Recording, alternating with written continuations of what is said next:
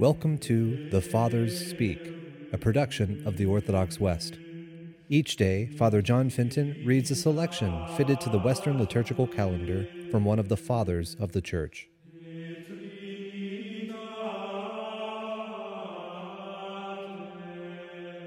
On this feast of the Nativity of our Lord and God and Savior Jesus Christ, let us listen to a portion of a homily by our Father among the Saints, Leo the Great.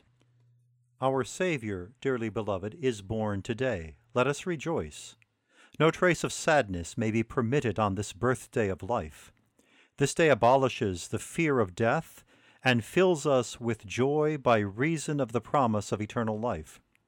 No one is excluded from a share in this eagerness. The joy is for one and for all. Our Lord is the destroyer of sin and death. He finds no one free from guilt, so he comes to set everyone free. Let the saint rejoice, for he shall soon receive his palm. Let the sinner be glad, for he is offered his pardon. Let the Gentile awake, for he is summoned to life. When the fullness of time was come, that time ordained by the high and inscrutable counsel of God, the Son of God took flesh from our human nature, that he might reconcile that nature to its Creator, and that the devil, the inventor of death, might be overcome by that same flesh which had been the means of his victory. God joins battle on our behalf, and there is a great and wonderful equity in the battle array. For Almighty God comes forth to meet our raging foe, armed not in his majesty, but in our weakness.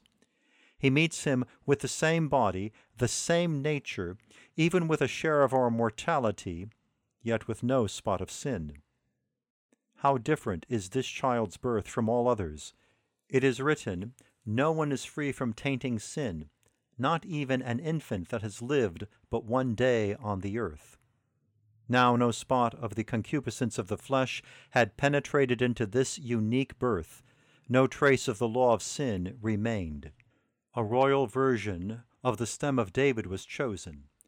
She who was to be pregnant with holy fruit conceived mentally before bodily that offspring of hers who was both human and divine.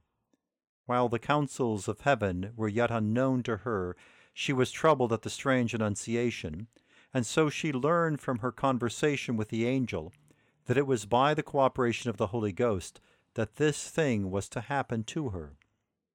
So she believed that without loss of her virginity, she was soon to be the Mother of God.